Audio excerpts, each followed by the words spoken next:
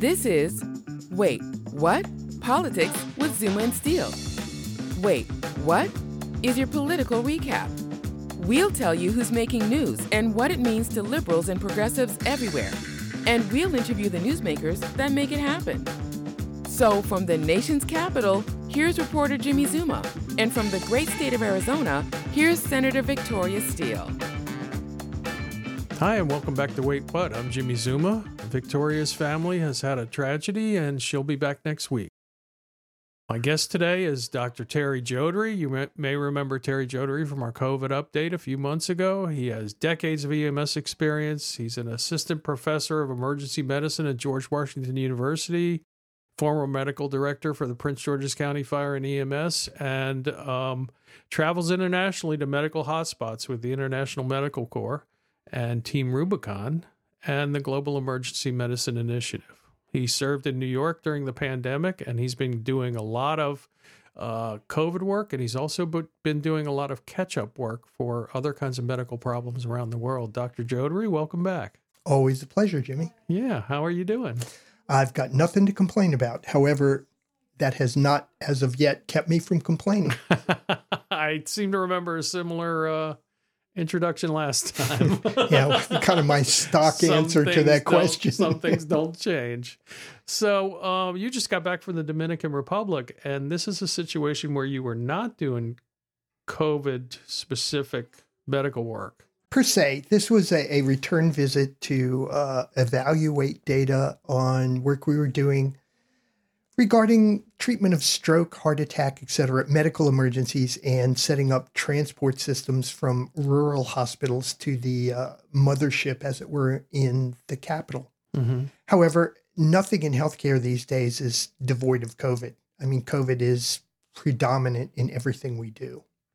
And particularly, it's interesting because we did not know this at the beginning, but a lot of the heart attacks and strokes we're seeing now are actually COVID related. The virus has an effect on vasculature that causes those sort of diseases. Weaknesses, anomalies, all related to having COVID. And yeah, okay. So we're seeing an increase in those things? Absolutely. Yeah. And that's true here in the United States too, right? Completely true. Yeah, the incidence of stroke and coronary disease is increased. However, it's hard to quantify it quite well simply because so many people are afraid to enter the healthcare system at this point in time that many people are suffering at home. The incidence and prevalence of people dying at home without a diagnosis is higher now than it's ever been in our history. Wow. Yeah. So Nobody wants to go to the hospital.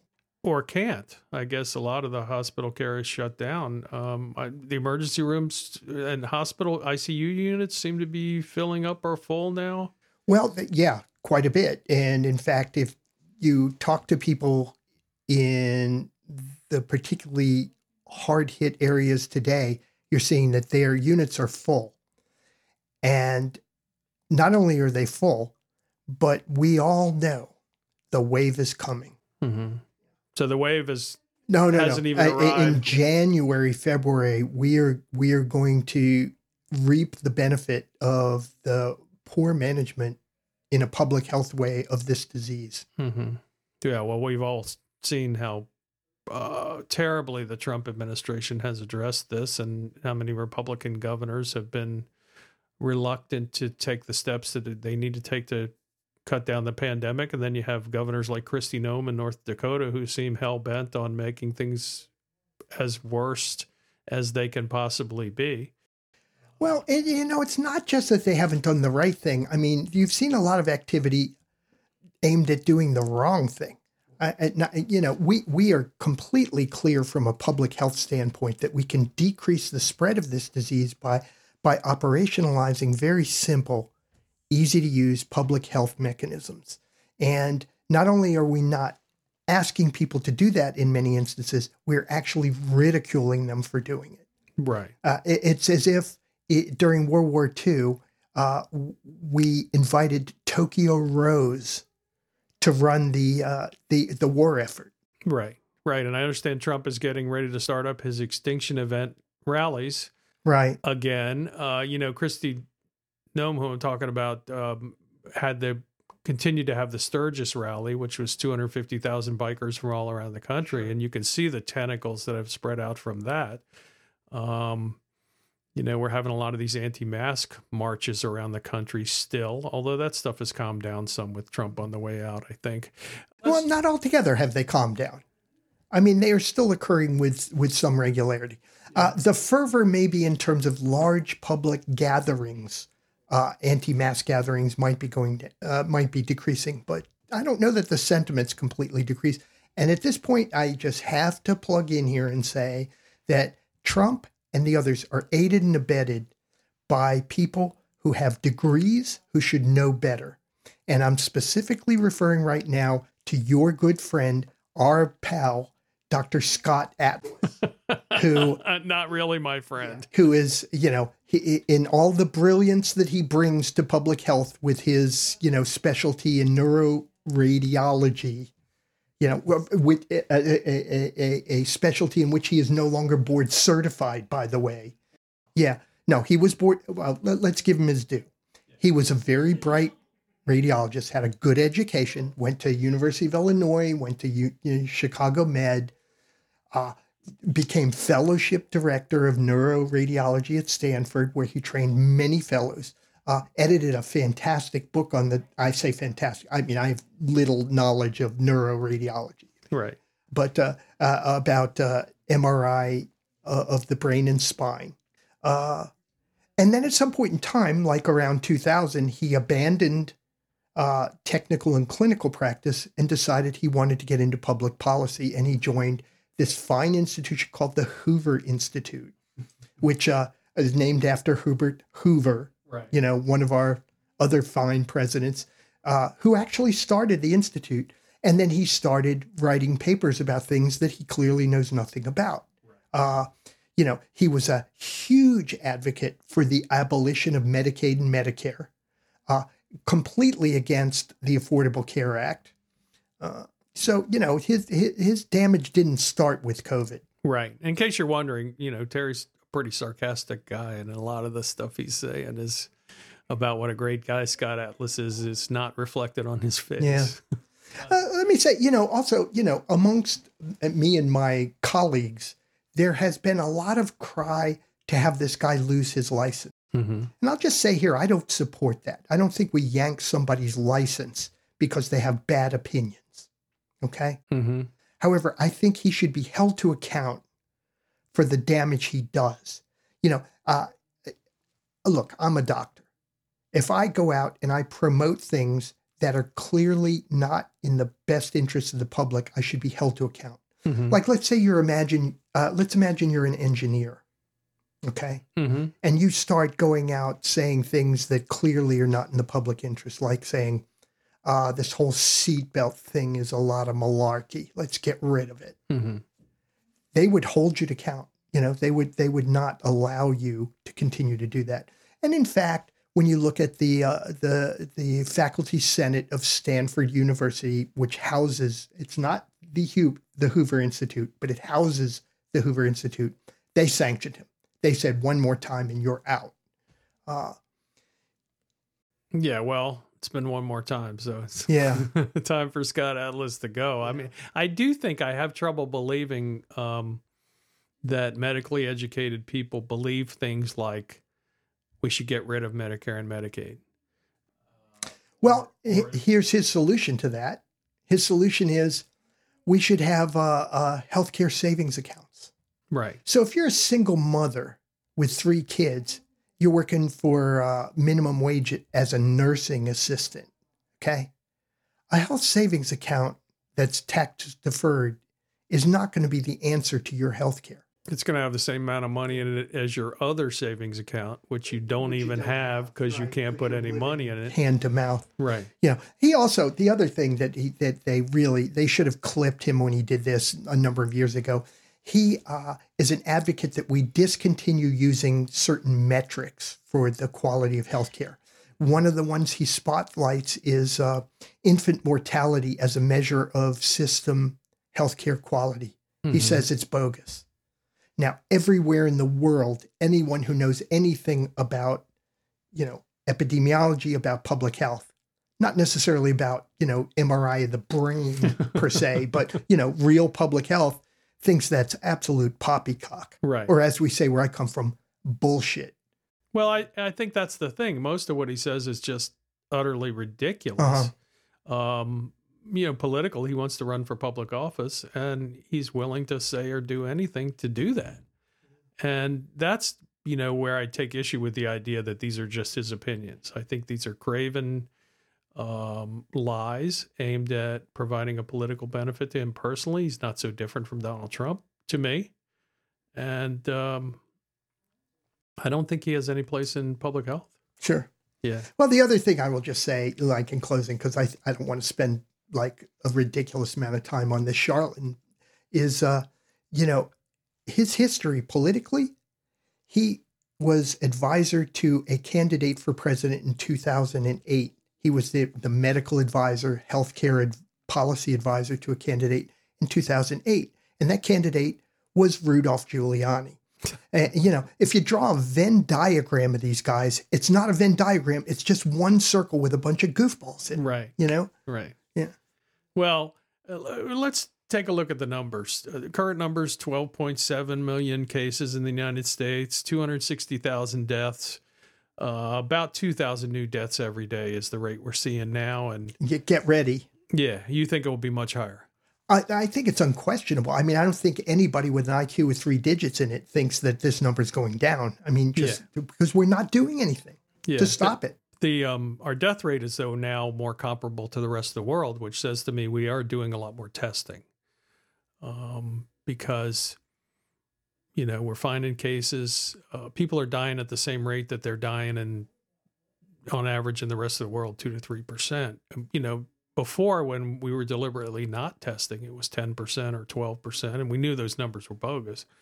Well, I have to say a lot of the numbers are bogus, Pierre. The one thing that we cannot, although some people will say the death numbers are bogus, they say, in fact, your president, Donald Trump, has said, doctors for their own benefit are claiming deaths are COVID-related when they're not. But that's the number you can't fudge, is the death rate. The death rate. If the other numbers, I think many people, and I tend to agree, would opine that the numbers are incredibly low in terms of infection rate. Well, we're seeing some states that have 30% positive testing rates. Right.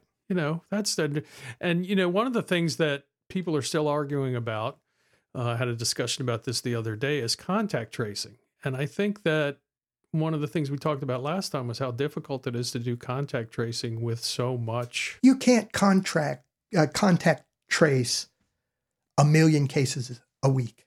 You can't do it. There's just no. I mean, it would require a quarter of the population of the country to be involved in the tracing. It's just impossible. Well, and there's a web of overlap too that makes it difficult to follow source to, follow where the tentacles lead. And just another thing about contact tracing. I mean, I can't. It's a fantastic public health strategy if applied well to a population that will comply with it. Mm-hmm. When you have a certain percentage of the population that does not even believe that the disease exists, how can you conduct contact tracing in that set of circumstances? It's just impossible. Now, if we could get our numbers down to like some reasonable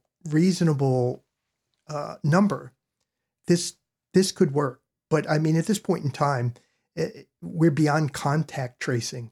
We're all hands, everyone in the bunker at this point in time. Right. Yeah. Everyone's exposed. Everyone's, and of course the Scott Atlas idea of herd immunity is not going to save anybody. Yeah. And it's amazing if you go on, fabulous sources of information like Facebook, okay, and you hear people throwing around this term herd immunity that they heard on Fox News. Right. It just makes it very clear how unclear this is to the population. And again, we can blame Donald Trump. We can blame Scott Atlas. we who know something about epidemiology and public health, we have to take some responsibility because we have failed miserably at educating the public about what a pandemic is, how diseases are spread, and what we can do to ameliorate it.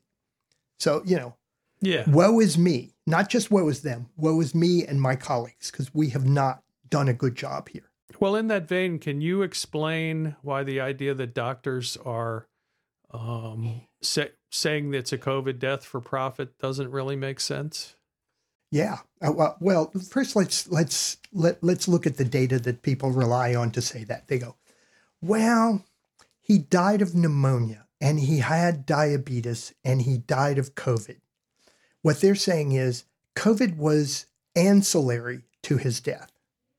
Well, here's the way it works. In the United States, when you fill out a death certificate, which I've done a gazillion times in my 30 years, what you do is you list all the conditions that contributed to the death.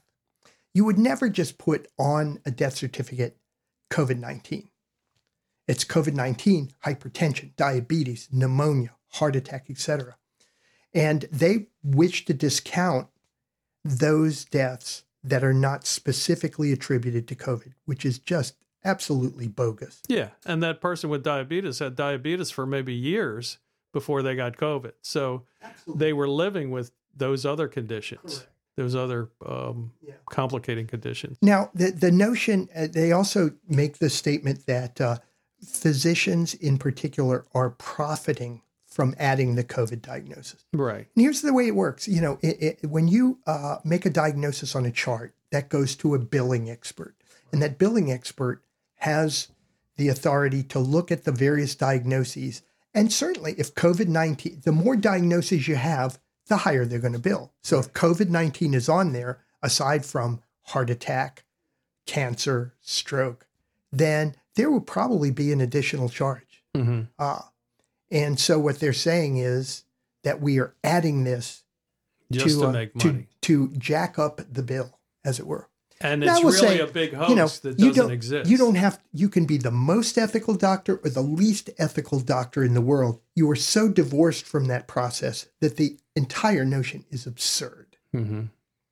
Yeah, and in many cases, you're going to be paid the same salary, whether or not you put COVID on every death certificate or not. That's not really how it works. Okay, so people are still saying scamdemic too. Even yesterday, people on Facebook, other social media are still using words like scamdemic, seeing people drop all around them, and they can't quite understand why that might not be a fake thing. Yeah. Well, here's the interesting thing. I have had the opportunity to speak to a number of people who, before and after, have not and then have had the opportunity to know someone or be personally affected by this disease. And the transformation, the metamorphosis is palpable. As soon as you know someone who has died from COVID or is affected by COVID, all of a sudden it becomes very real to you. So that's what needs to happen. These people need to experience a death, because I think they are. I mean, if they haven't yet, they're gonna, because it's out of control. States that have 30% transmission rates, right? These are rural states. They don't have a lot of people in them. They not only don't have a lot of people, they don't have all the resources of like urban areas. Rural hospital system. Their systems are taxed, and they're about, we are once again constructing a lot of tents, and I will say for myself, I'll practice medicine anywhere, but I'm getting a little tired of practicing medicine in tents out in the parking lot of hospitals. Right. How have hospitals adapted to get to where we are now? Have they really made a lot of changes that allow them to have greater capacity, or what's going on in the hospital system to address this? Well, I think the hospital administrators and people who do this kind of planning are pretty adept at doing it. Mm-hmm. But you have to realize, you can only do what you can do. You can, beds, you can make a bed out of a plywood plank, right? Mm-hmm. And this is one of the amazing things when you listen to CNN, MSNBC, Fox News, NBC, CBS, they're like, bed capacity. Well, bed is like a piece of equipment. The equipment doesn't take care of patients, okay? You need nurses and respiratory therapists and technicians and doctors, and the more they're getting sick or even worse, running away scared, because we're seeing it. And, people who went in with the charge at the beginning in March, April, May, okay, they're done. People are done. They're used up. They're used up. And not to mention, let's say you're used up and you don't leave. Okay. You're used up and you're providing care. Mm-hmm. This is not the way to run a railroad. Right. You can see I'm kind of tearing up here as I'm saying this, because it's not. It's a serious tragedy. It's not. It's bad, man. It's very bad. Yeah. Yeah. The people that you work with in New York, I'm sure a lot of them are really having a tough time dealing with this. The ones that survived. Yeah. Yeah. And then we're starting to see refrigerator trucks all around the Again. country. And of course they call them mobile morgues. Yeah. But they're not. They're the same thing. Your Purdue groceries, chicken. Your groceries trucks. get delivered Yeah. in. Mobile morgue is a way Purdue as in David Purdue. Right. Yeah. Yeah. Sorry, had to sneak. I couldn't. With as Mama would say, Yeah. my mother, who Jim and I have known for like all of our lives, would say, "God love him." Which is the equivalent of it's the Boston equivalent of bless his heart. You're right. Yeah. Terry and I have known each other a long time, and he started. I guess your first job out of high school was working in an emergency room. wasn't it? Correct. Yeah, I was an emergency room technician at Providence Hospital in Washington, D.C., which no longer exists. You still had a continuing relationship with them until they closed. In a manner You're of closing speaking. a lot of hospitals. I mean, you Yeah, closed well, Leland, you closed Providence. I've ended a lot of things. a lot of nice hospitals. Yeah. There's a trail of tears behind me. That's for sure. Yeah. Let's talk for a little bit about what we have to look forward to and what we should be doing. What's the current protocol that people need to follow? The individual protocol that people need to follow? Yeah. Well, I would be amazed if my answer to that would be new news to anyone. Right. But the guidance could not be more clear. If you are leaving your home, you should be wearing a mask. If you're in your home, you should be in your cocoon with people who you regularly are in contact with, as in your family and the people you live with. You should not be inviting a lot of people into your home, okay? You should be washing your hands every time the clock hits, 12, as in the second hand. You should be social distancing.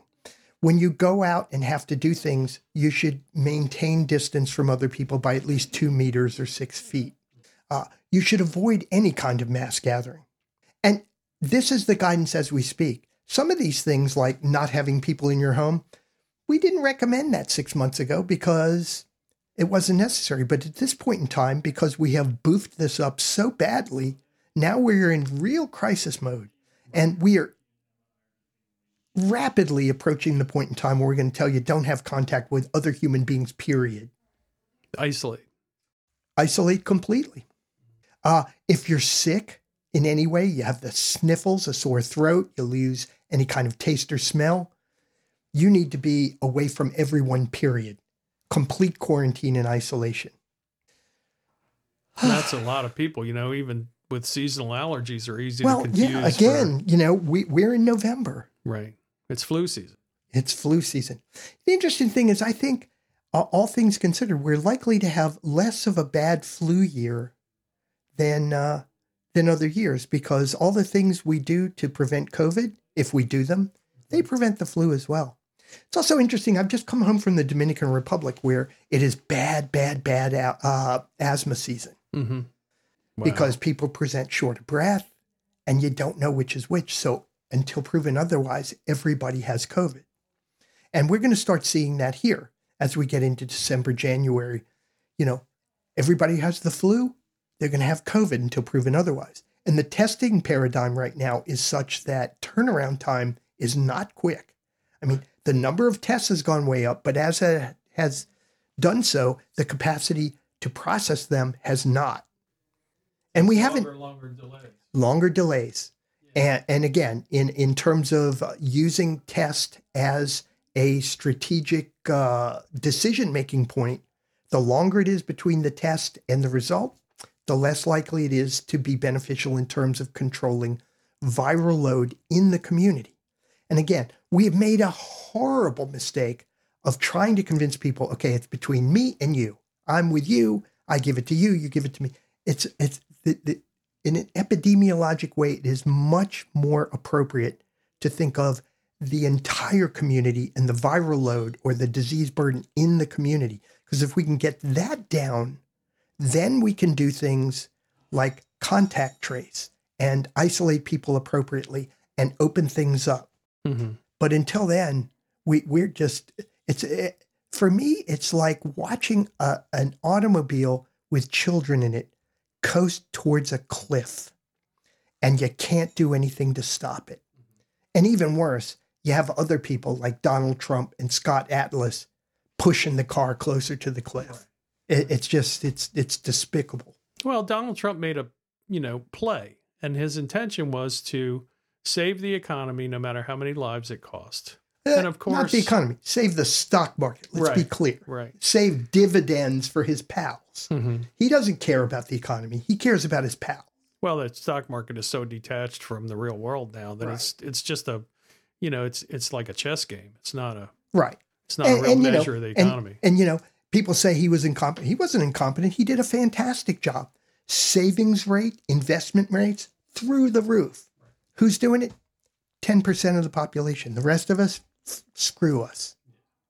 And I think that that's a good measure of the effect of what has happened. But his gamble was that he could keep the economy strong by letting people die. Mm-hmm. And of course, that's a fool's game because you can't keep the economy strong when people don't have money and are dying. Right. And are, stressing the healthcare system so that other people who have other diseases can't get treatment or it's postponed.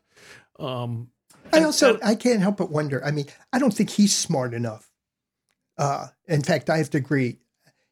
There's very few things I've ever heard a former Secretary of State Rex Tillerson say that I would agree with. But the one thing is, he's a fucking moron. Yeah. Okay. And so, if you think he's running the show, he's not running the show on immigration. Stephen Miller is. Right. He's not running the show on the economics. Right. Right. But I can't help but think in a sinister way that their whole game plan was, okay, we know everything's going to fall apart, but it should fall apart in 2021 after November 2020. Oh, the old George Bush strategy. Exactly. Pass it along to Barack Obama. Yeah. And he will. And, and here's the unfortunate thing. When the house of cards tumbles, this is the way we are as Americans. We will Jimmy Carter Joe Biden. We'll go, oh, now the economy's all fucked up. It must be Joe Biden's fault. Right. Yeah. Yeah.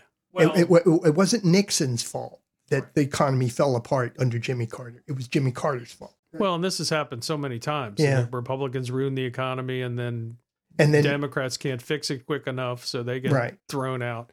I have a feeling, though, with the change in demographics that that's not going to happen. Because this younger generation of voters, Gen Z, is becoming of age now. They are a bigger generation than baby boomers, and they are strongly progressive liberal in their values and multicultural. Well, I think that's why we've seen the results of the election we've seen just now. Right. Point blank, know. And, people of, our demographic are dropping like flies. Yeah. Yeah. And Black people are the kingmakers in the Democratic Party. So anytime they turn out, we win. Right. So, well, I think that, you can say pretty clearly whenever there's high turnout in any way, Democrats win. Yeah. Which lends perfect support for, the excellent strategy of voter suppression. Right. Stacey Abrams is the future of the Democratic Party. I agree with that. It's like, okay, she didn't win the election for governor, but she damn well got everybody else elected this year. Right. And she may well be responsible for 2 senators coming out of Georgia. I think it's unlikely, as we say in Spanish, it's impossible. Ojalá. Yeah. Ojalá. If she can retain her enthusiasm, the enthusiasm of the voters she's recruited, then we have a chance of winning those 2 seats. Kind of let's move on to talking about what's going to happen in the future. What are you expecting now? You told me some alarming things before we went on the air about the direction this is going in. That surprised me. Can you tell us a little bit? Just run us through a timeline of what you think will be happening. And well, I can do that, but of course, my conjecture about this is probably. You remember that it's I'm better than mine. Yeah, well, I don't know. You remember I'm the guy back in the 1970s who made a bet with you that we would never have computers in our homes. Okay, so that's my track record. Because they're too big and we'll never be smart enough. Yeah. And just to be fair, I bet people that Reagan would never win a second term. Yeah. So we both have skeletons in our closet. So predictive value being what it is, I am predicting that sometime in mid-January, the healthcare system is going to essentially collapse. And all of healthcare will be aimed at caring for people with very bad COVID disease. And we will be in a set of circumstances where very, very difficult, unthinkable decisions will have to be made in terms of resource allocation. Who lives and who dies. Who lives and who dies. Yeah, well, I was trying to sugarcoat it a little because, but that's, and, to a certain extent, we saw that in New York. I mean, we had, and, people touted that as, these doctors are murdering, No, I mean, you do what you can. You have to understand there are parts of the world where this is the reality every day. And it's not been our reality, but it's going to be our reality. I'm predicting in the middle of January into February, it's going to get really, really ugly. And people with other healthcare needs that we have, prior to this been meeting, their they're going to add to the death rate. Well, they're not only going to add to the death, they will add to the subsequent death rate. There will be a slight delay in that. The person who needs a cardiac catheterization because they have an 80% blockage, well, that 80% blockage can become a 95% blockage because it wasn't attended to properly.